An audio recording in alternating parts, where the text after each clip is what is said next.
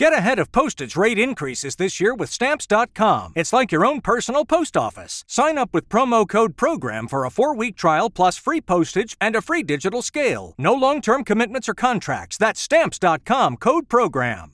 Lucky Land Casino, asking people, what's the weirdest place you've gotten lucky? Lucky? In line at the deli, I guess? Aha, in my dentist's office. More than once, actually. Do I have to say? Yes, you do. In the car before my kids' PTA meeting. Really? Yes. Excuse me, what's the weirdest place you've gotten lucky? I never win and tell. Well, there you have it. You can get lucky anywhere, playing at LuckyLandSlots.com. Play for free right now. Are you feeling lucky? No purchase necessary. Void where prohibited by law. 18+. Terms and conditions apply. See website for details. You know, I'm one of the few blessed enough to have good insurance. Even when I look at GoodRx, even there are some times when they beat my insurance prices. So, like, it doesn't matter whether you are insured, uninsured, underinsured, whatever the case may be, start by checking the prices on GoodRx. Trust me, you're going to be surprised. So for simple, smart savings on your prescriptions, check GoodRx. Go to goodrx.com/milkshake. That's goodrx.com/milkshake. goodrx.com/milkshake. GoodRx is not insurance, but can be used instead of insurance. In fact, in 2021, GoodRx users saved an average of 79% on retail prescription prices.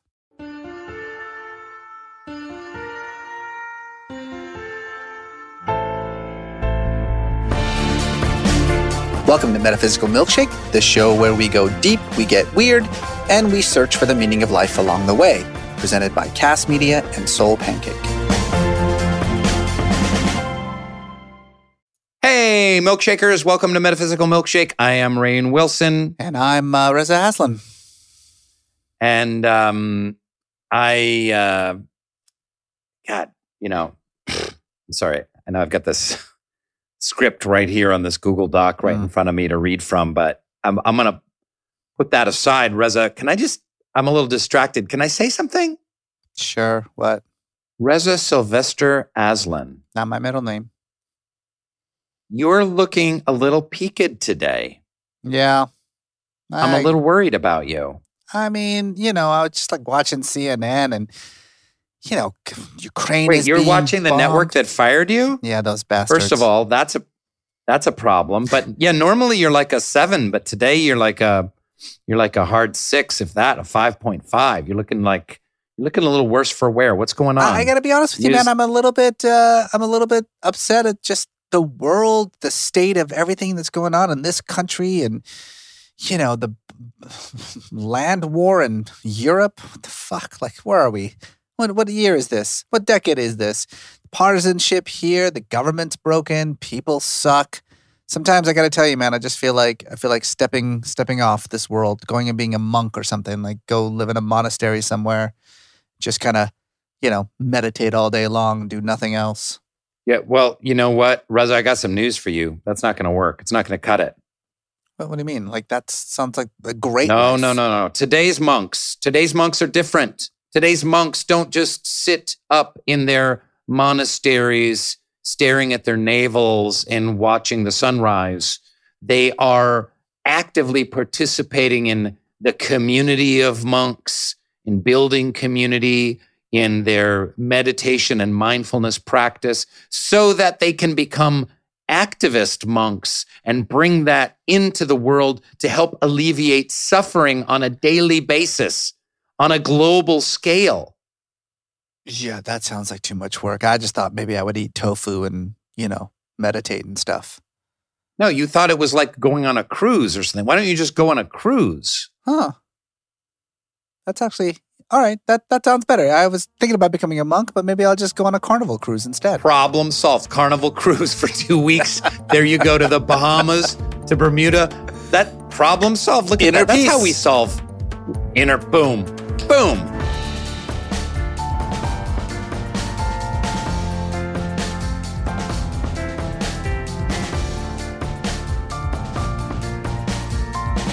We do have a couple of monks today. This is exciting. This is our first episode with 4 participants, by the way. So that should be interesting. We have Brother Fapu and Sister True Dedication. Both are monks from the Plum Village Monastery. Both are acolytes of the recently departed Master Thich Nhat Hanh, the famous peace activist monk. And they have some really exciting resumes. Sister Hien Ngiem, or True Dedication, was the editor of several of Thich Nhat Hanh's books and is a leading voice in a new generation of young monastics. She's from the United Kingdom, previously studied history and political thought at Cambridge, worked as a journalist at BBC, and then was ordained at the age of 27 and became a Dharma teacher in 2016. And she helped to found the International Wake Up Movement, a community of young meditators who are finding new ways to combine mindfulness and engage in Buddhism. She has a wonderful TED Talk from 2021 called 3 Questions to Build Resilience and Change the World. We've also got Brother Pha Pu, who was born in Vietnam, then emigrated to Canada, and he first encountered Thai, or Thich Nhat Hanh, and the monastic community as a 9-year-old when he traveled from Canada to Plum Village, France. He knew he wanted to become a monk. By the age of 12, this guy was destined to become a monk. And for 15 years, accompanied Thich Nhat Hanh as his personal assistant on his international teaching tours and as his attendant. Please welcome Sister True Dedication and Brother Pha Pu. Welcome to Metaphysical Milkshake. Hi, we are here to be with you. And we're very happy about it. We couldn't be happier. And ever since I met you at that TED Environment Climate Conference in Edinburgh, I knew we had to have you on the show. And I got so much out of meeting you, about hearing your TED Talks. We did a short little workshop, I don't know if you remember, on forgiveness. That was really powerful and moving. And whatever wisdom that you have, we could sure use over here across the pond, as they say. So we're just couldn't be more thrilled to have you. That's right. Yes, we're really excited about this conversation. And before we begin, we just wanted to kind of begin by just, giving you our condolences about the passing of Thich Nhat Hanh. He's such an incredible and important figure for so many people. For those in our audience who maybe are unfamiliar with Thich Nhat Hanh, he is a spiritual leader, a peace advocate, someone that Martin Luther King Jr. actually nominated for a Nobel Peace Prize in 1967. King actually said about Thich Nhat Hanh, his ideas for peace, if applied, would build a monument to ecumenism, to world brotherhood, and to humanity. We're obviously very familiar with his work and his legacy, but as two individuals who were very close to him and his teachings and learned so much from him, how would you summarize and describe his life, his work, his legacy? I'll start. He is the embodiment of peace. I first came to Plum Village in 1996. I was very young, only 9 years old. I wouldn't say I understand the Dharma that much, but what I got from the first trip to France in that retreat was meeting someone who is walking his talk. So the way he was walking, the way he looked at us, the way he invited us for a cup of tea, the way he ate lunch with us, it was really the practice of mindfulness in action. So for me, you have described him as a peace activist, as a spiritual leader. But for me, what I would definitely say is he is a teacher that has a lot of understanding and a lot of love. And he was able to translate the deepest teaching of Buddhism into everyday language, which is, how do you become happy just by brushing your teeth? How are you enjoying the sunshine that you experience today? He gave us these key teachings to make our own life more beautiful. What I really appreciate about him was he was so down to earth. And I think this is something that not a lot of people get to see. I had the great honor of being his personal attendant for over 15 years. So Wow. I would have tea with him, go on walks with him. And he was very encouraging. And he's always somebody who is telling us that you have the capacity to be an awakened person. You are someone who has all of these qualities inside that are just waiting to manifest. And he is the gardener that helps us see these flowers, see these plants, as well as see the weeds and see the branches that needs to be cleaned up. So for me, he was a living teaching of mindfulness, a living teaching of nonviolence, of peace, and of love. That's beautiful. Sister True Dedication, I would love to hear your thoughts on this as well. And Brother Phaphu talked about finding happiness while brushing your teeth. So is what you're saying, because the point of our conversation with you is like, how do we find peace in an insane world? This is the life's big question that we would love to dig into with you. So are you saying you don't need to be a monk to find inner peace? One can find inner peace while brushing one's teeth and living slapdash in the modern world? So I think peace is made of moments of peace, right? And then all of us have a chance to create those moments of peace wherever we are. And here in the monastery, we're just trying to string a lot of them together. And we have a lot of very supportive conditions, but we're just as human as you all. And so we are also actively creating the moments of peace. I think peace is not something that comes from the outside necessarily. It's a response to a situation. It's a response to our interpersonal dynamics at work or at home. It's our response to what we're seeing on our screens and watching in the world. So peace is maybe a way of being, a way of responding. It's not something that kind of comes at you from the outside. And for me, when we talk about what our teacher's great impact has been, what his influence has been, for me, it's like, it's hard to find the words, but I would just say a kind of legendary man of peace. Like, I think it's very rare in one lifetime that you can have a chance. And for me, I just feel so lucky that in my lifetime, I've had a chance to like be alive at the same time as this person, to be able to receive teachings from him. And that's just extraordinary. And so, yeah, I think he's pretty cool. I don't know how to say it. Wait, Reza, I just think that was the quote of the day. He's pretty cool. Sister True Dedication saying that he's pretty cool. Yeah. I think that's going to be his new like slogan. Thich Nhat Hanh, pretty cool guy. Folks, you know this. Most coffee is dull, stale, and frankly, questionably sourced. But it's easy to get stuck in a rut and drink what you always have. So instead of standing in front of all the options in your grocery store, let Trade Coffee help you find something new to love. Trade sells the freshest roasted and ethically sourced beef. With Lucky Land Slots, you can get lucky just about anywhere. Dearly beloved, we are gathered here today to... Has anyone seen the bride and groom? Sorry, we're here. We were getting lucky in the limo and we lost track of time. No, Lucky Land Casino, with cash prizes that add up quicker than a guest registry.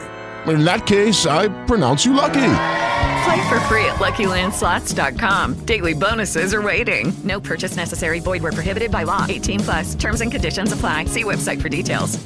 Beans from America's best independent roasters. And then they ship it free to you as often as you like, whether you want it whole beans or ground. Whether you're a coffee nerd or just want a better daily cup, Trade's real coffee experts taste test over 400 roasts and use technology to match you to your ideal coffee based on your preferences and brewing method. This is how it works. You take this coffee quiz, and then Trade Coffee guarantees that you'll love the first bag that you get, or they'll replace it for free. Trade has been featured by the New York Times, Wired, GQ, and has delivered over 5 million bags of coffee. Their subscription is no hassle. You can skip shipments, change your frequency, or you can cancel at any time. I mean, Rain, you took the coffee quiz, right? I took the coffee quiz, yeah. I've been drinking a lot of decaf, but I took it with my wife, and we got, I forget what happened. You choose the kind of the flavors you like, etc., how you take your coffee, etc. And it is fantastic. It's a subscription service to coffee. How come we didn't think of that? We could have been billionaires by now. And for our listeners right now, Trade Coffee is offering a total of $20 off your first 3 bags when you go to drinktrade.com/milkshake. So it's very easy to get started. Go to drinktrade.com/milkshake, take the very, very fun coffee quiz, and then you can start your journey to the perfect cup of coffee. That's drinktrade.com/milkshake for $20 off your first 3 bags. Hey, milkshakers, is your company or business having a tough time hiring the people you need? This is a crazy workplace environment. What do they call it? The Great Resignation? The Great Resignation. Everybody is changing jobs. Everybody is like leaving work. It's hard to afford the right people. It's hard to find the right people. I mean, it's kind of crazy. But it's hard to keep up on your hiring. And Workable helps all types of companies with this issue. There's 46% more jobs being posted than before the pandemic. That's crazy. And there are 44% fewer candidates applying to each one. So you need to find the right candidates and hire them fast. And Workable can help. Workable accelerates every step of your hiring process from find to hire. Workable helps you cast the widest net possible by posting your jobs to all the top job boards. More than 200 of them, by the way. With one click, it helps you evaluate and hire quickly with modern tools like video interviews and e-signatures. And Workable will help you automate repetitive tasks like scheduling interviews so you can spend your time on what's important, which is making hires. So whether you're hiring for your coffee shop or your podcast or your engineering team, Workable is exactly what you need to hire the right people fast. Start hiring today with a risk-free 15-day trial. If you hire during the trial, which many do, it won't cost you a thing. Just go to Workable. Workable.com to start hiring. Workable is hiring made easy. We were talking about, Rain was asking about, does one need to become a monk to find inner peace? And I think that's kind of one of the great message of Thich Nhat Hanh is that no, I mean, that's just like we're all responsible for that. We can all find it in our own worlds and stuff. But I do think that it's so interesting because people have this strange impression of monks. I'm sure I don't need to tell you that, right? Like if you just walk through an airport in your robes, I'm sure you get enough looks from people because I think we understand kind of how one becomes a rabbi or how one becomes a priest or how one becomes a pastor or whatever. But then we don't really know, like, how does one become a monk? Like, do you sign up on Craigslist? What do you, are you responsible for your own robe? Like, you got to BYOR, bring your own robe. I think they're available on Amazon. You can get them on Amazon. I wouldn't be surprised if you can find robes on Amazon nowadays. That's right. Well, the pandemic, we're all basically wearing robes now all day long. Do you shave your own head? Do you have your friends shave your heads? Do you shave each other's heads? Inquiring minds want to know is what we're trying to say here. How do you become a monk? How does that work? So let's start. First, you have to have an aspiration in order to become a monastic. It's not something that you wake up and you're like, I want to be a monk today. That wasn't my case, but we speak about a spiritual dimension. Our teacher talks a lot about this. He says that everyone needs a spiritual dimension in their life. And a spiritual dimension doesn't mean you have to be Buddhist or it doesn't even have to be a religion. Because for us, being mindful of your breath, allowing your body and your mind to be united, that is a spiritual dimension. And we go on a quest to find a way to become a more beautiful human being. And for me, and all of us who are monastic here, at some point, it led us to Plum Village. It led us to a retreat in the Plum Village tradition. And we're going to encounter this community, the teachings, the way of life, And it might spark something deep down in our deepest aspiration that tells us that this is the path that we want to embark in and we want to invest 110% of our energy into. And that's the first part. And the way it goes is then you write a letter to the community, you share about your aspiration. And then the community has a program called the Aspirant Program. It's like internship. So you get trained for 1 year. So you have monk internships. We have monastic internship. It's not as easy as it sounds to get in, but it's not that difficult also. But you live the life as a layperson. A layperson is like you, Rain, with hair and a beard, and we don't expect you to shave it. But you're already living the life of a monastic. For you to really see, is this my cup of tea? And for the community to observe you and to also see, are you capable of being a monastic? Is it just a honeymoon idea? Like you're going to be in La La Land and like meditating and levitating. But actually becoming a monastic is just the first step. Once you're a monastic, there's a lot of internal work you're going to do. You're going to recognize your own suffering. You're going to recognize habits that are going to be telling you, what are you doing in this monastery? What are you doing with your life? And so you get to explore and experience this life already as an aspirant, as just a normal person. We do give you a particular robe. It's not brown, it's gray. So it tells you you are training to become a monastic. And at one point... Like a Jedi. It's like a Jedi. Yeah, exactly. It's like a Jedi, but you don't get the lightsaber yet. Okay. Forget it. So, and then when there is an ordination date, the community would meet. So on the monk side, the monks would meet for the men. And on the women's side, the nuns would meet for the aspirant women.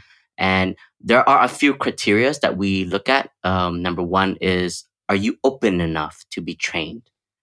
So let's say Rain and Raza, if you aspire to become a monastic, you're older than me in age, but if you become a monk, you're my younger brother. Yeah. And so you would have to have the mind of wanting to learn. You have to learn to let go of your knowledge of the world in order to be retrained in a way. Another criteria is, can you live in harmony with us? Because we're very community-based. We all share rooms. We are a community of monks and nuns with over 30 nationalities. We come from different backgrounds. Some of us grew up Buddhist. Some of us grew up as Catholics, as Christians. Some of us didn't believe in anything. So just so many different backgrounds. But suddenly here we all are with a mind of wanting to have a higher awakening, a liberation from within. At the end of the day, there is a deep aspiration is for us to be more free, to be enlightened. But the question is always, what are we wanting to be free from? What are we wanting to be enlightened from? And for us, that comes in different stages. Okay, how's the food? The first training is entering into the kitchen. Everybody needs to learn to cook rice, needs to learn to boil vegetable, needs to learn to fry tofu, needs to learn to make a dish for the community. That's part of our training. We eat very well, Rain, but we eat a vegan diet. So it's super, super healthy, super good for the body. Yeah. What do you think? Well, I mean, I think I would like it if for no other reason than just to have a moment to myself. I have way too many kids, as you may not know, but you can't use the monastery as a getaway from. I think it's a perfect excuse. It's the perfect excuse to be able to say to my family, I believe I'm being called to something much higher. And I will be gone at least a long weekend. At least a long weekend. We'll see. Did you know, Reza, you can bring your kids to Plum Village? We're one of the few monasteries that does retreats for whole families. But then actually, so you bring your kids and then the monks and nuns take care of the kids. And then you have your retreat experience and then the children are climbing trees and playing. I'm literally writing this down right now. That's fantastic. And there's more than one Plum Village, right? There's one near San Diego, right? There is. It is in Escondido. It's called Deer Park Monastery. Yeah, but I mean, I don't want to. I mean, if it's like France or Escondido, I think that's pretty You gotta come to France. You obvious gotta come to France. which one I'm going to go to. But no, I'll take that. I'll take that under consideration.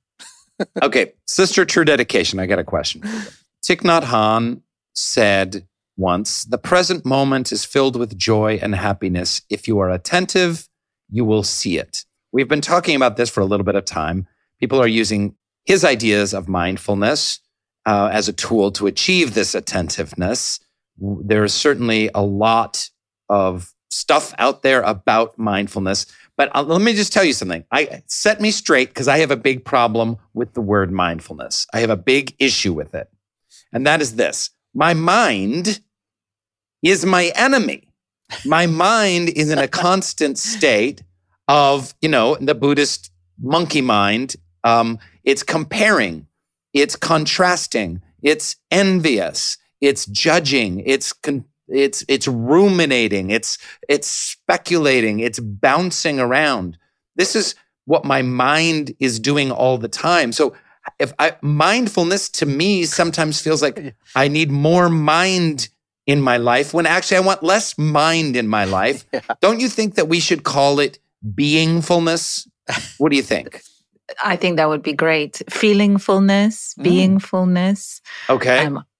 Some people like to say heartfulness. I think the idea is that when your mind, like my mind, when our mind is taking us away in 1,000 directions, our mind is not right here and right now with our body, with what we're feeling, and especially with like what's going on around us. So the idea is it's like we plug our mind back into our body, into our feelings.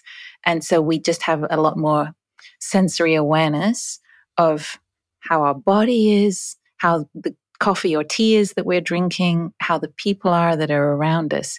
So in fact, it's like instead of our mind wandering in 1,000 directions, it comes home and it kind of opens up to what's happening. So I think that's maybe where the mindfulness is, because it's like instead of mind craziness and mind going in 1,000 directions, it's mind coming home. And I think the trick is that I think you're right about the mind part of it.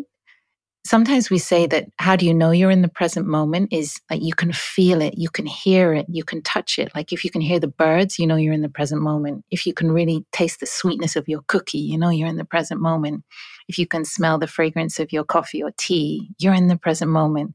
So I think for me, mindfulness, it's much more of a felt sensation, and like you come to life, like you realize all these sensory inputs that are going on, and that's where I begin when I want to step back into the present moment, when I realize my mind has taken me away somewhere else.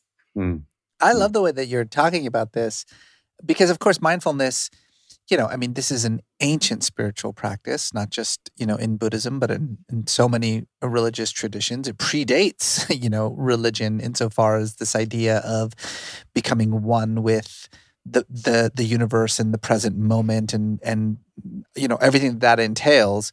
But of course, like most things, we've completely screwed it up. We've commodified it. We've commercialized it. It reminds me a lot of like what yoga has become in some ways, There are now all these mindfulness apps and tools. I don't know if you're familiar with this mindfulness app, Headspace, right? It was invented by a Buddhist monk or a former Buddhist monk, and it's worth $3 billion.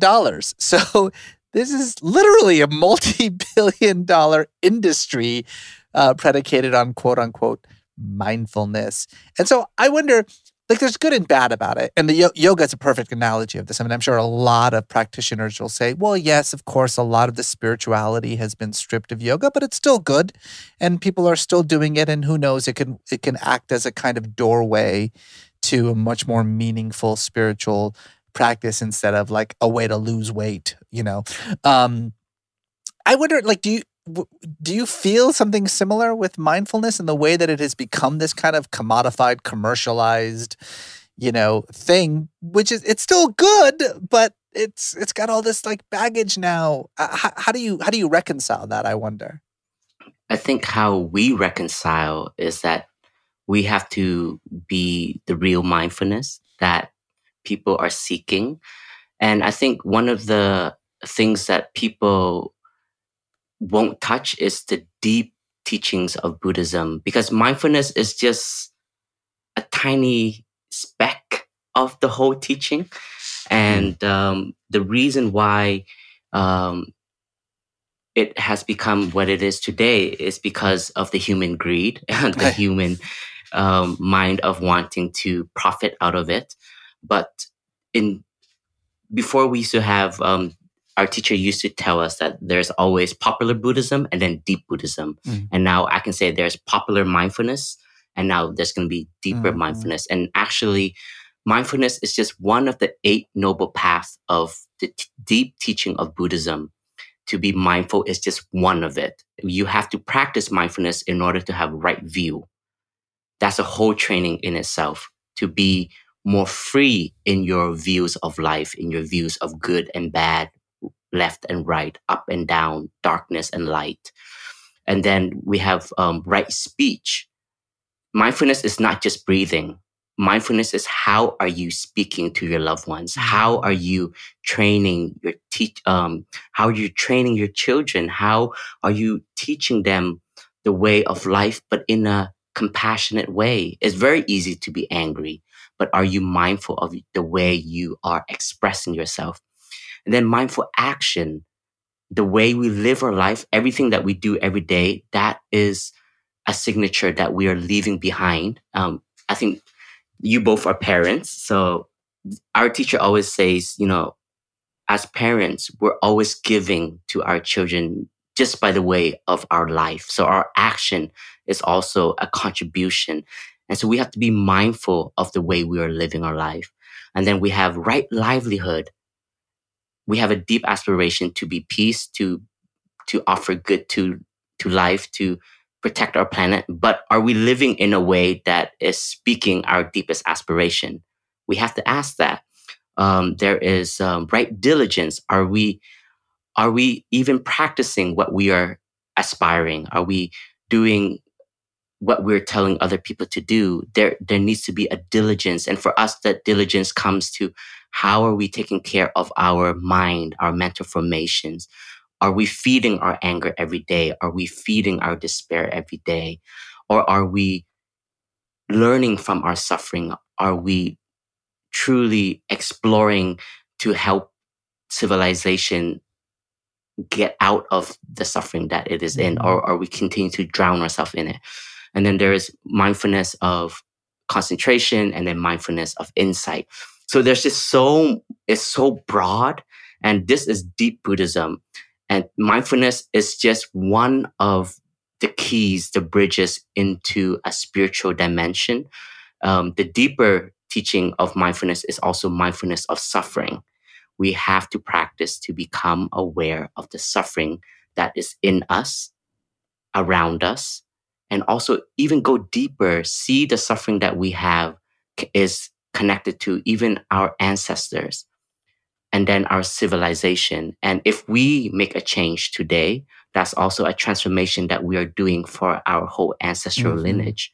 So mindfulness is just one of the teachings. And I think if somebody does go through an app and they figure out a technique of mindful breathing and that kicks in a curiosity and they want to go deeper, Plum Village, we hope that we will be that place that doesn't get lost and doesn't go in a direction that we try to commercialize, make money out of it. But it's more of like, we are a spiritual refuge. And that is what inspired us to join this monastic order, inspired us to become students of Zen Master Thich Nhat Hanh and to be his continuation.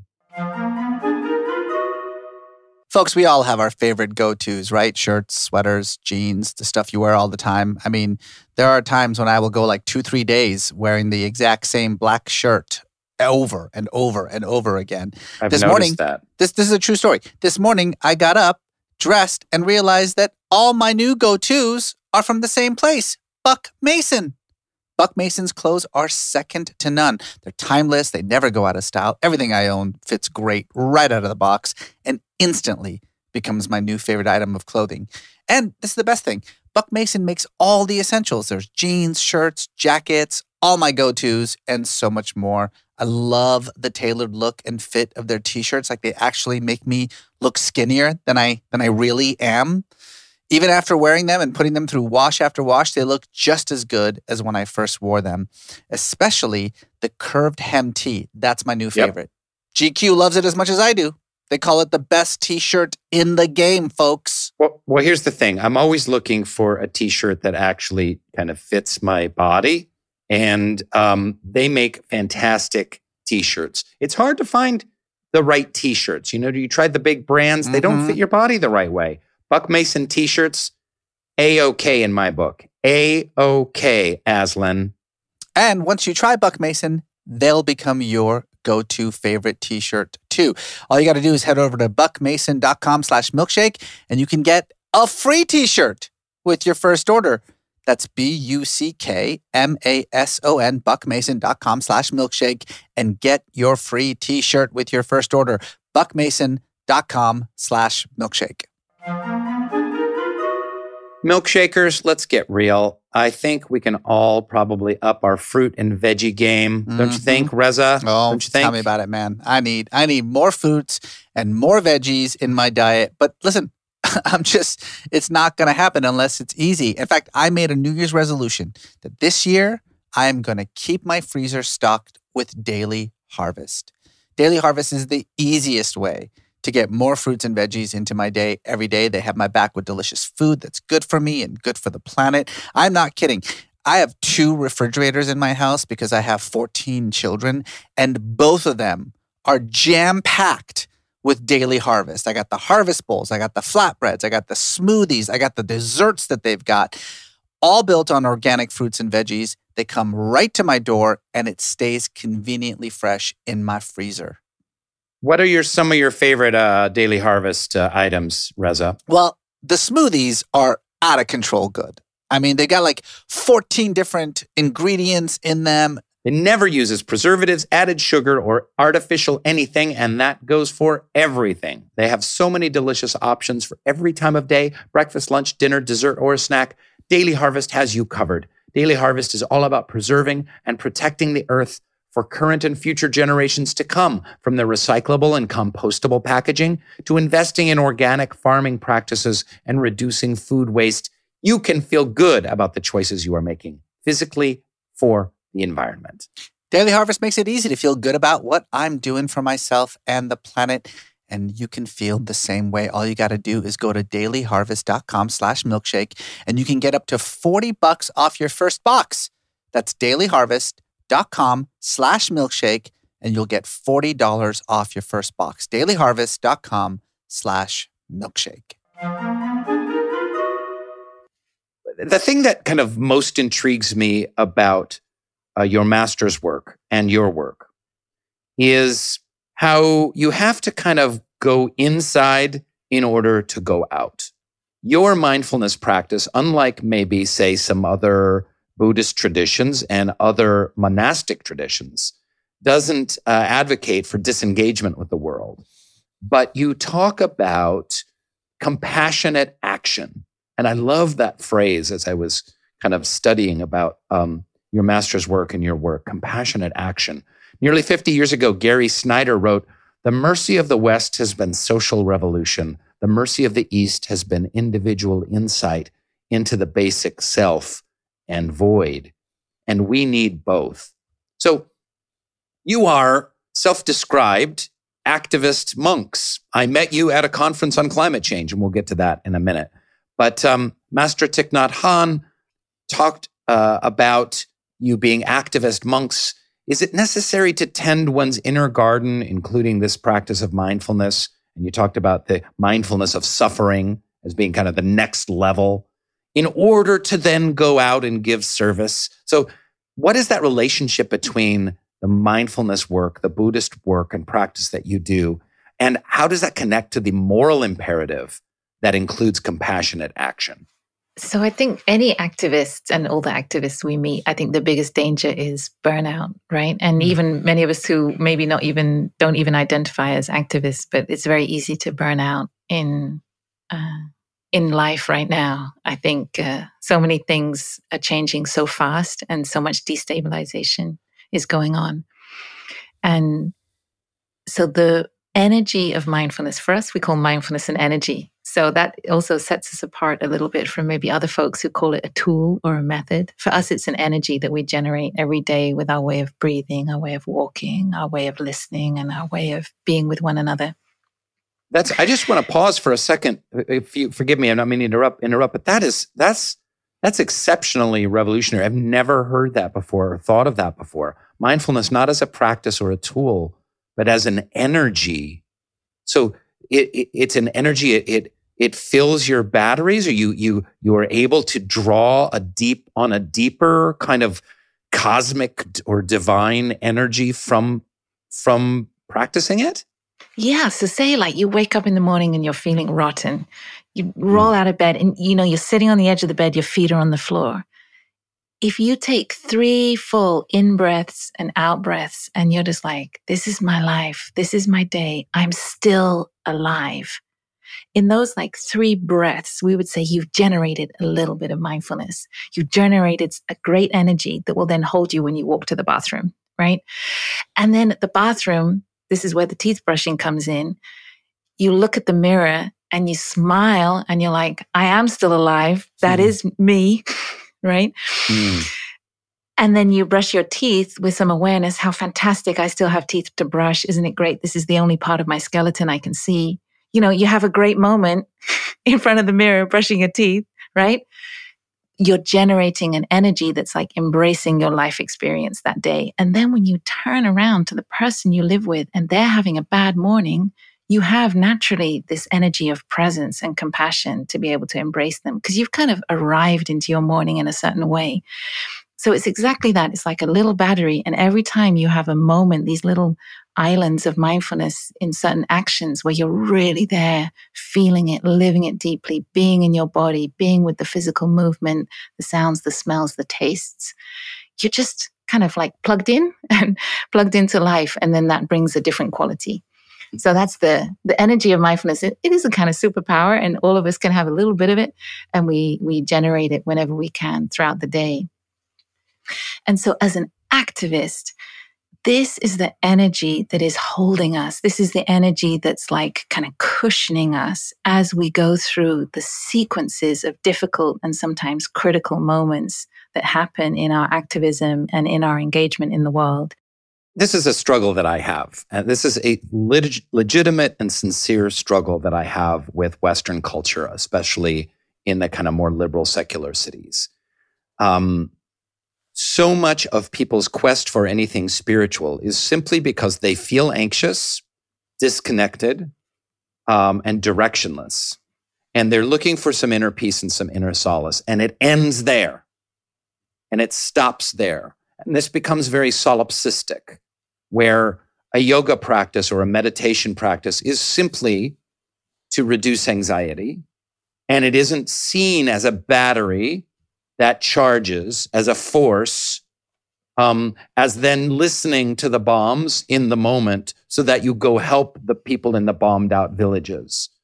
What would you say to people in contemporary America around this issue of kind of almost a selfish use of the mindfulness practice, simply to just kind of make their lives a little bit more tolerable? I'm sorry that I have a little bit of bitterness and anger around this because I find it incredibly frustrating. Maybe we wouldn't call that mindfulness. I think we would call that like a kind of panacea. Like we'd call it's something you're not trying to wake up. You're actually helping yourself be a bit more comfortable, a bit more asleep, and just to get through the day and keep it all going as is. So I think we wouldn't recognize that as actually what we call mindfulness, which is a kind of spiritual energy that helps you wake up to see your life more clearly and to see what's going on around you more clearly. And then when you see things clearly, the ethical action, the motivation, the intention, the change is automatically triggered and put in place because as Brother Phaphu was saying, you see the suffering, you want to bring relief. You see the suffering of your colleagues, your family members, you want to help. Like there's this sort of dynamism in real mindfulness, which is an awakening to suffering, which leads to a deep wish to change and for action and movement. And if we're using mindfulness as a kind of something to consume, a kind of comfort food, then, I wouldn't really call it awakening. I wouldn't call it the kind of mindfulness that we recognize as that energy that really helps open your eyes and open your heart. And in all truthfulness, thank you so much for saying that. That's so beautifully and perfectly said, and that really helps my heart to hear it. And really thank you for that answer. As a matter of fact, it really gets to the heart of why we wanted to speak with you guys, because I think, most people, when you talk to them about monasticism, what they think of is withdrawal and isolation and rejection of the world. It's a purely internal exercise. I think that's the general impression that a lot of people have about, oh, you're a monk? What, do you just like sit cross-legged and think about stuff, all day long? And what's amazing about what you guys do is that internal work is a means to an end. The end is the external, right? That it begins inside, but it doesn't end there, that it's about taking it out into the world.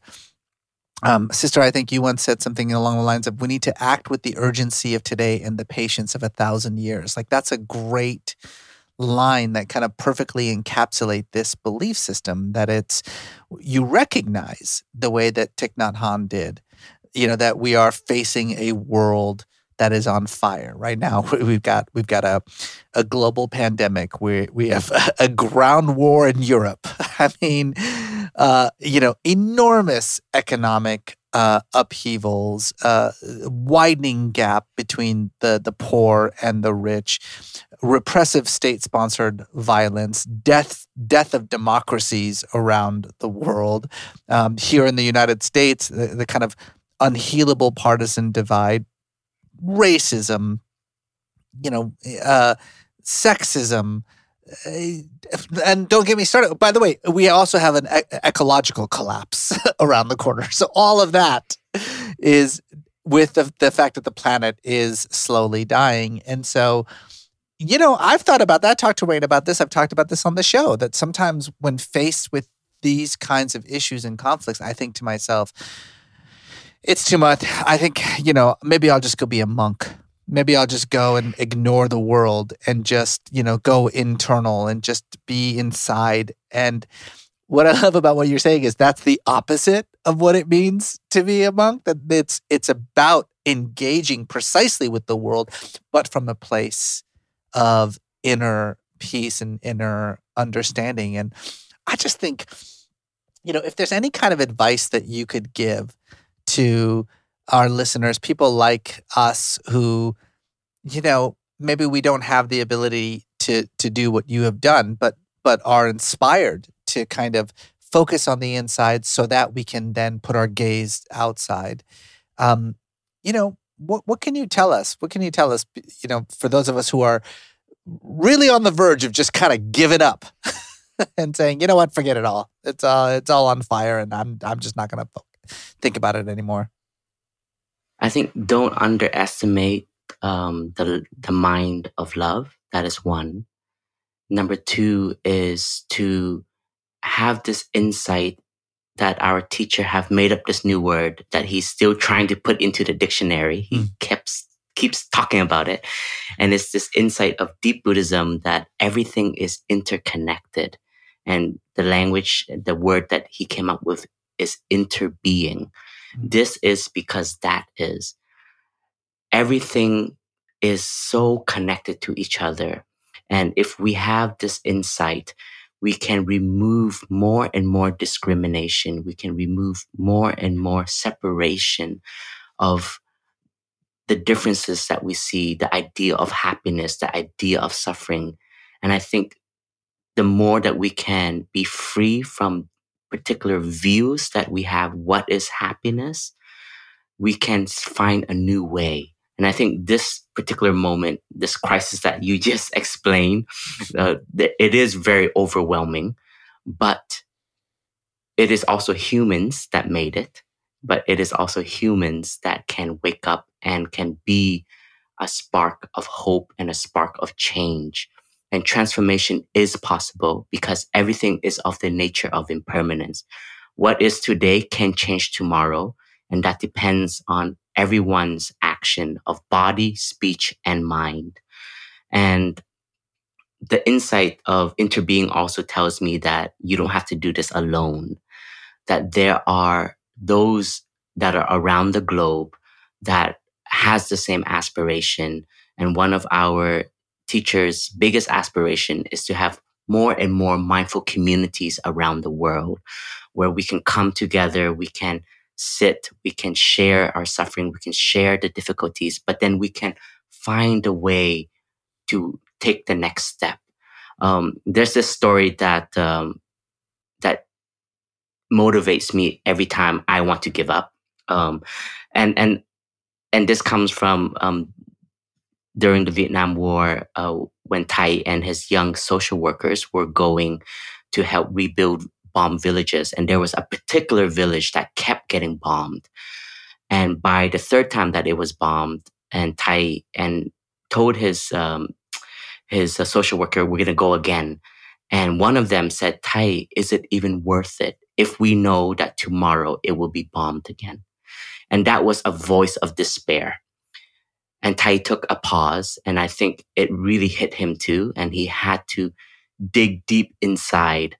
And he said that, yes, we do, because our action will light up hope. It will tell the people that there are those around that care for them. So every time that you do fall into a moment of despair and you want to give up, you still know that there are actions that you can offer today. It may seem very little, but it may have a very big impact down the road. And what Thai and his social worker offer is that there is light at the end of the tunnel. There is hope because our action is showing that humanity will come together to help the suffering that is present. That's beautiful. Yeah. Sister True Dedication, Brother Pha Pu, thank you so much. That is exquisite wisdom brought to you from the delightful grounds of the Plum Village Monastery in southern France. You're staying up late to talk to us. We really appreciate that. We want to let you go. But before we do, it's something we do in every episode. We want to take you through some lightning round questions. This is perhaps not in the spirit of your Buddhist practice, but we're going to mix it up a little bit. We're going to throw some profound and also ridiculous questions your way. And just the first thing that comes into your mind, I guess we can just kind of tag team. We'll start with Brother Pha Pu, and then we'll just go back and forth and toss these little thought grenades at you. Brother Pha Pu, if you could colonize Mars, would you? No. You had to think about it for a little bit. You'd be the first Buddhist on Mars. No, I want to take care of Earth. I like Earth right now. All right. For now. He really thought about that. Did you see? I did think about that. Sister True Dedication, what is one skill you wish you had? Being able to sing beautifully. Mm-hmm. Well, you have a lovely voice. You have a beautiful talking voice. I have a spoken voice. I don't have a singing voice. But then, hey, this is how it goes. If I would have been able to sing, I think I would have gone into theater and performing arts.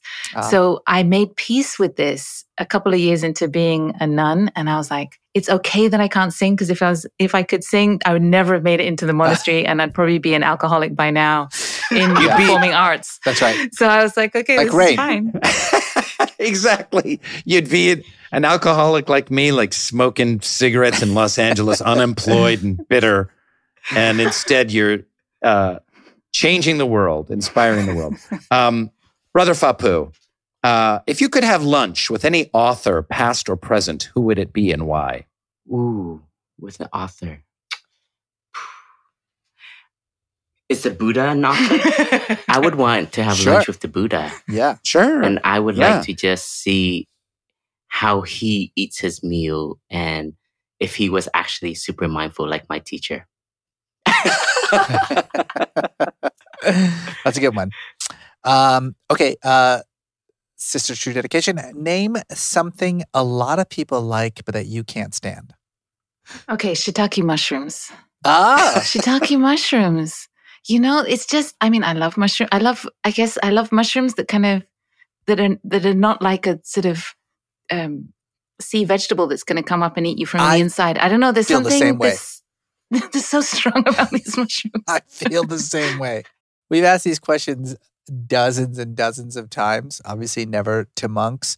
And now I understand why we don't ask these questions to monks. First of all, monks apparently have no conception of lightning round. You know, you ask them a question, they're like, let me meditate on that for about 4 minutes of silence. I know.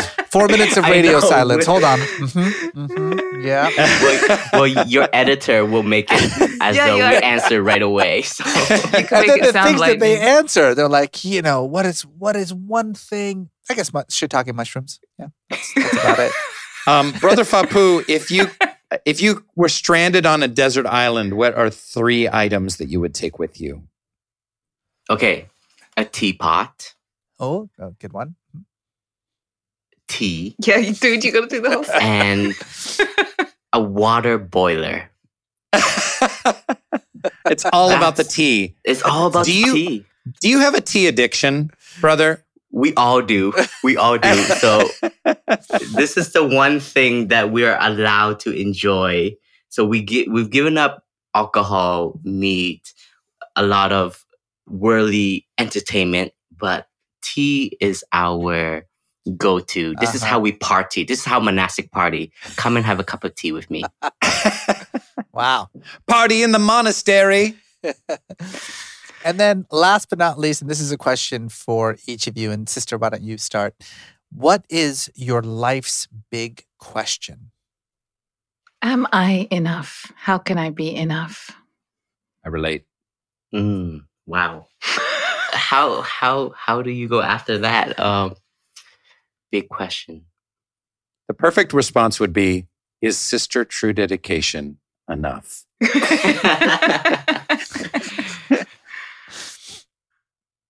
How do we move forward? That is my question that I meditate on a lot. Beautiful. Sister and brother, thank you so much for your time. This has been a beautiful, profound, and deeply moving conversation. I think you will have brought some peace, a little peace and enlightenment to everyone that has listened to this, and I can't thank you enough.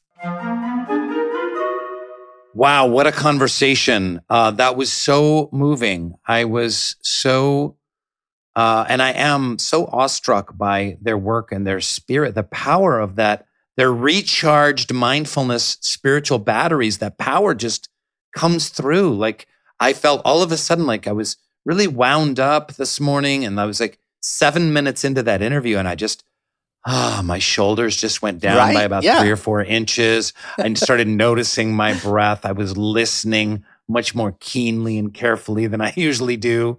Really transformative.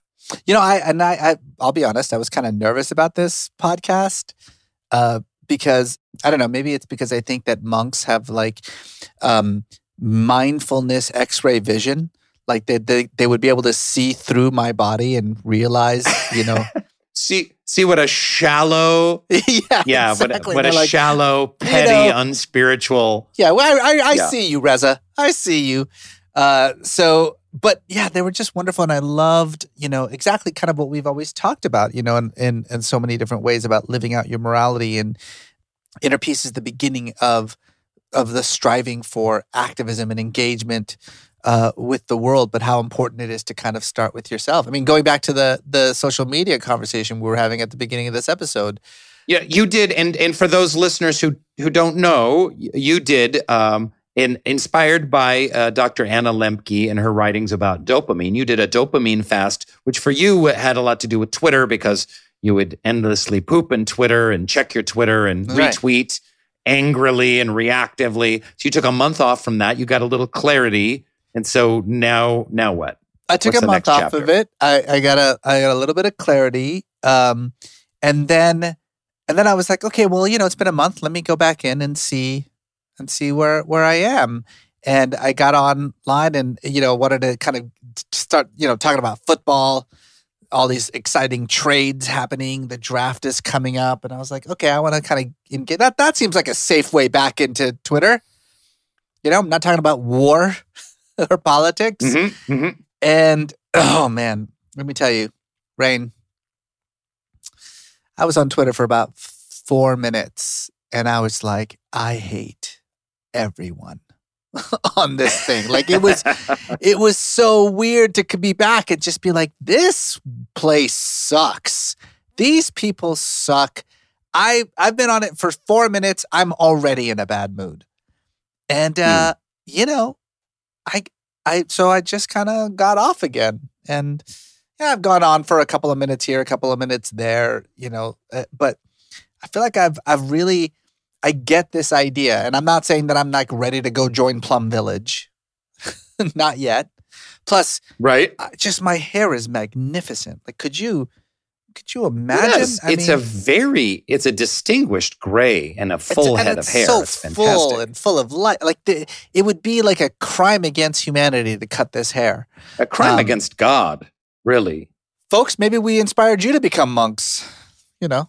And if not monks, maybe monks in your own life to bring a practice of deep mindfulness. Which then leads to a mindfulness of suffering, your own and others, and which then leads to action. Because that's the whole GD point of it all, Reza, is not just to feel a little bit better so that you can try and make more money and continue with your crazy, hectic, meaningless life, but actually work at making the world a slightly better place. And here's the key. And then in that action, that's where enlightenment comes, right? It's not like you go inside, you get enlightened, and then you go do things. It's like that's the process. Like inside, outside, then enlightenment. Yeah, I view it as like a yin and yang. Yeah. Like you charge your batteries, and that's that energy. Then you take that out. You give that to the world. You're expending your energy. You run out. You go in again. There's a cyclical process happening. But we'd love to hear from you, folks. Do you have a cyclical mindfulness process happening? One good way to reach us is to just hit us up on our social medias. You can find those pretty easily. You can also follow on Instagram at Metaphysical Milkshake and at MetaMilk Podcast on Twitter, or review us on Apple Podcasts. Give us a positive review. Leave us your life's big question. We'll track you down. I still don't know how they do that. Somehow or other, they'll attempt to track you down from that and bring you on the show, because we love to have fan guests on the show interacting with us, asking their life's big, pertinent question. Thank you so much again to Brother Phaphu and Sister True. Dedication.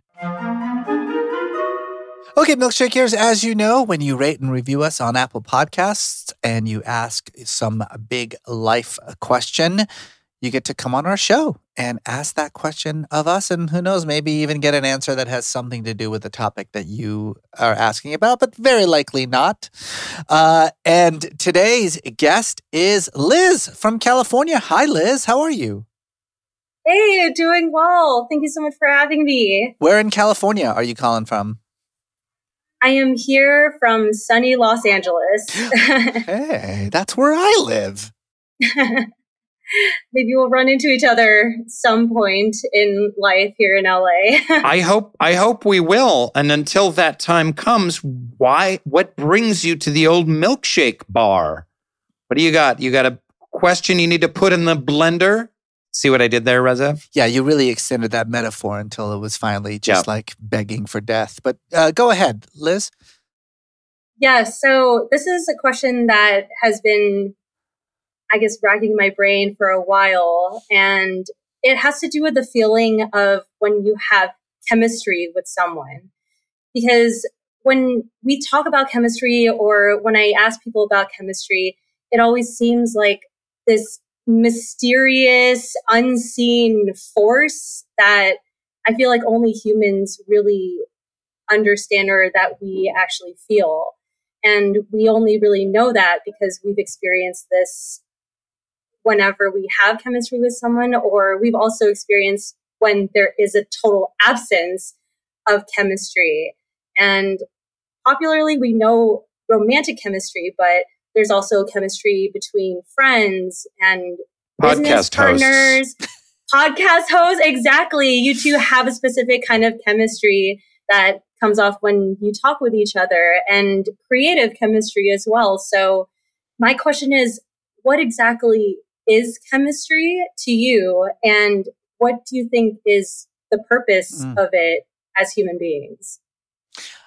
I mean, for me, it's funny because I don't think that this is really all that kind of mysterious, because there's so much science now about the chemical reactions that are involved, when it comes to attraction, right? Like the testosterone and the estrogen levels that suddenly spike when you see someone that you're attracted to, or like the dopamine levels, which we've been talking about a lot, serotonin rushes that you get when like somebody, when you touch someone in a certain way. But even, I think about my relationship with my wife, and so much of it is chemical. It's crazy, like Wait, what?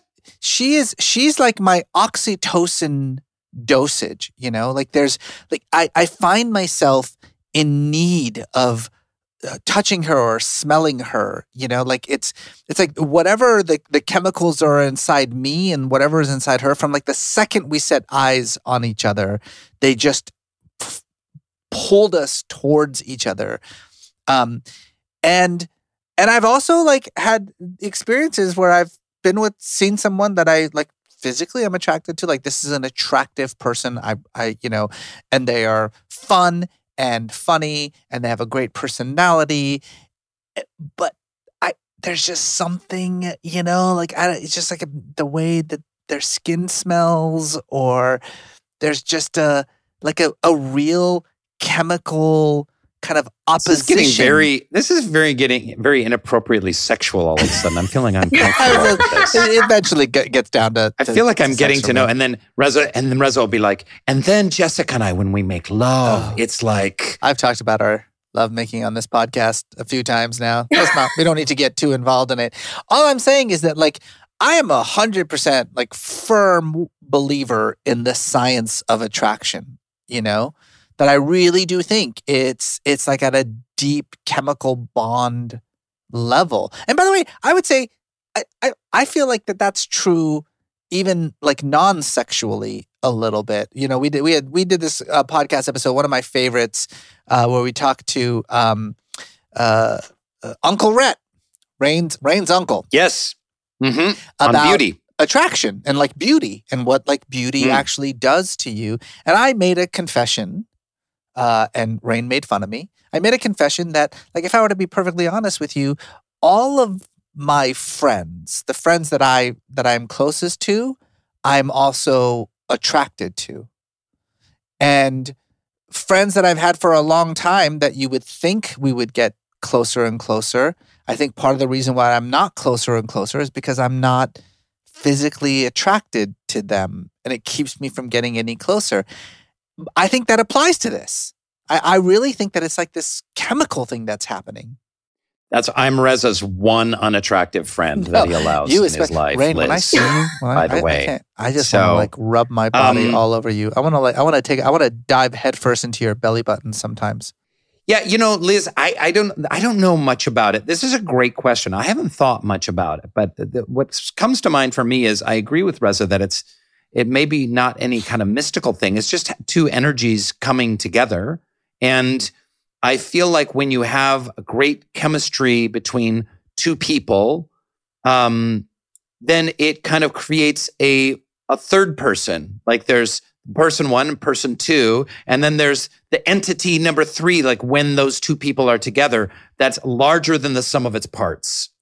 And that's pretty cool, I think. And there is a spiritual dimension to that, in that this larger than the sum of its parts energy can perhaps help make the world a better place and can be harnessed and utilized in some way. And there isn't just that chemistry. There can also be a chemistry of when a group of people come together, and then a community of people come together, and then a tribe and a state, a village and a state and a nation of people coming together. And maybe that's the kind of chemistry we're all trying to build down here on planet Earth. Maybe we've focused too much in the Western world on sexual and romantic chemistry, Reza, and not focused so much on kind of proactive spiritual chemistry. What do you think, Liz? Well, I've spoken to a couple of my friends about this question just to see what they answer, what they describe when it comes to chemistry.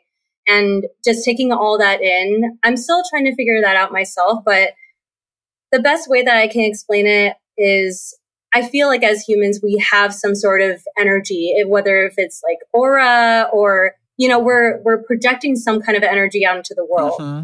And when we do that, and when we do have an interaction with someone, I feel like we're vibrating at some frequency. Let's say like the frequency is here, right? But then when we interact with someone and then their frequency just happens to be that same frequency, that's kind of like the matching where it becomes kind of like a synergistic kind of interaction with someone where it feels easy, because whenever people talk about having chemistry, it's not forced and there's some sort of ease, or you kind of feel like you've known this person for a while, but you really haven't, but just something clicks with you. So that's kind of what I think about chemistry. But then I also think about chemistry as like, let's say two people are reactants and they create a product, whatever that product is. But then chemistry is kind of like the catalyst that kind of makes it go faster, or kind of has like that explosive kind of effect in a reaction, where chemistry, when you feel it, it hits you, you know exactly that it is chemistry. Mm-hmm. So that's kind of my idea of what chemistry is. It's not very, scientific, even though I am kind of speaking on scientific terms in that way. But I feel like it's a lot to do with energy and kind of a matching that happens with people. But then I also wonder if chemistry is something that is instant. Like, is it something that you either have or you don't with someone upon first meeting, or do you think that it can be developed over time? And if it's developed over time, is that really chemistry, or is it now something else? Those are good questions. Like, I don't know. I mean, I feel like, if it's chemistry, it's like an instant thing, but I suppose you could eventually, it's the same way that they talk about how like dog owners and their dogs start to look alike after a while. I can see that kind of working, but I don't know, maybe it's not nearly as romantic as the instant chemical reaction. What do you think, Rain? I feel a little out of my depth, to be perfectly honest. I think you've kind of stumped us. Well, stumped you, but okay. You've stumped me. Thank you so much. Thank you for listening, everybody.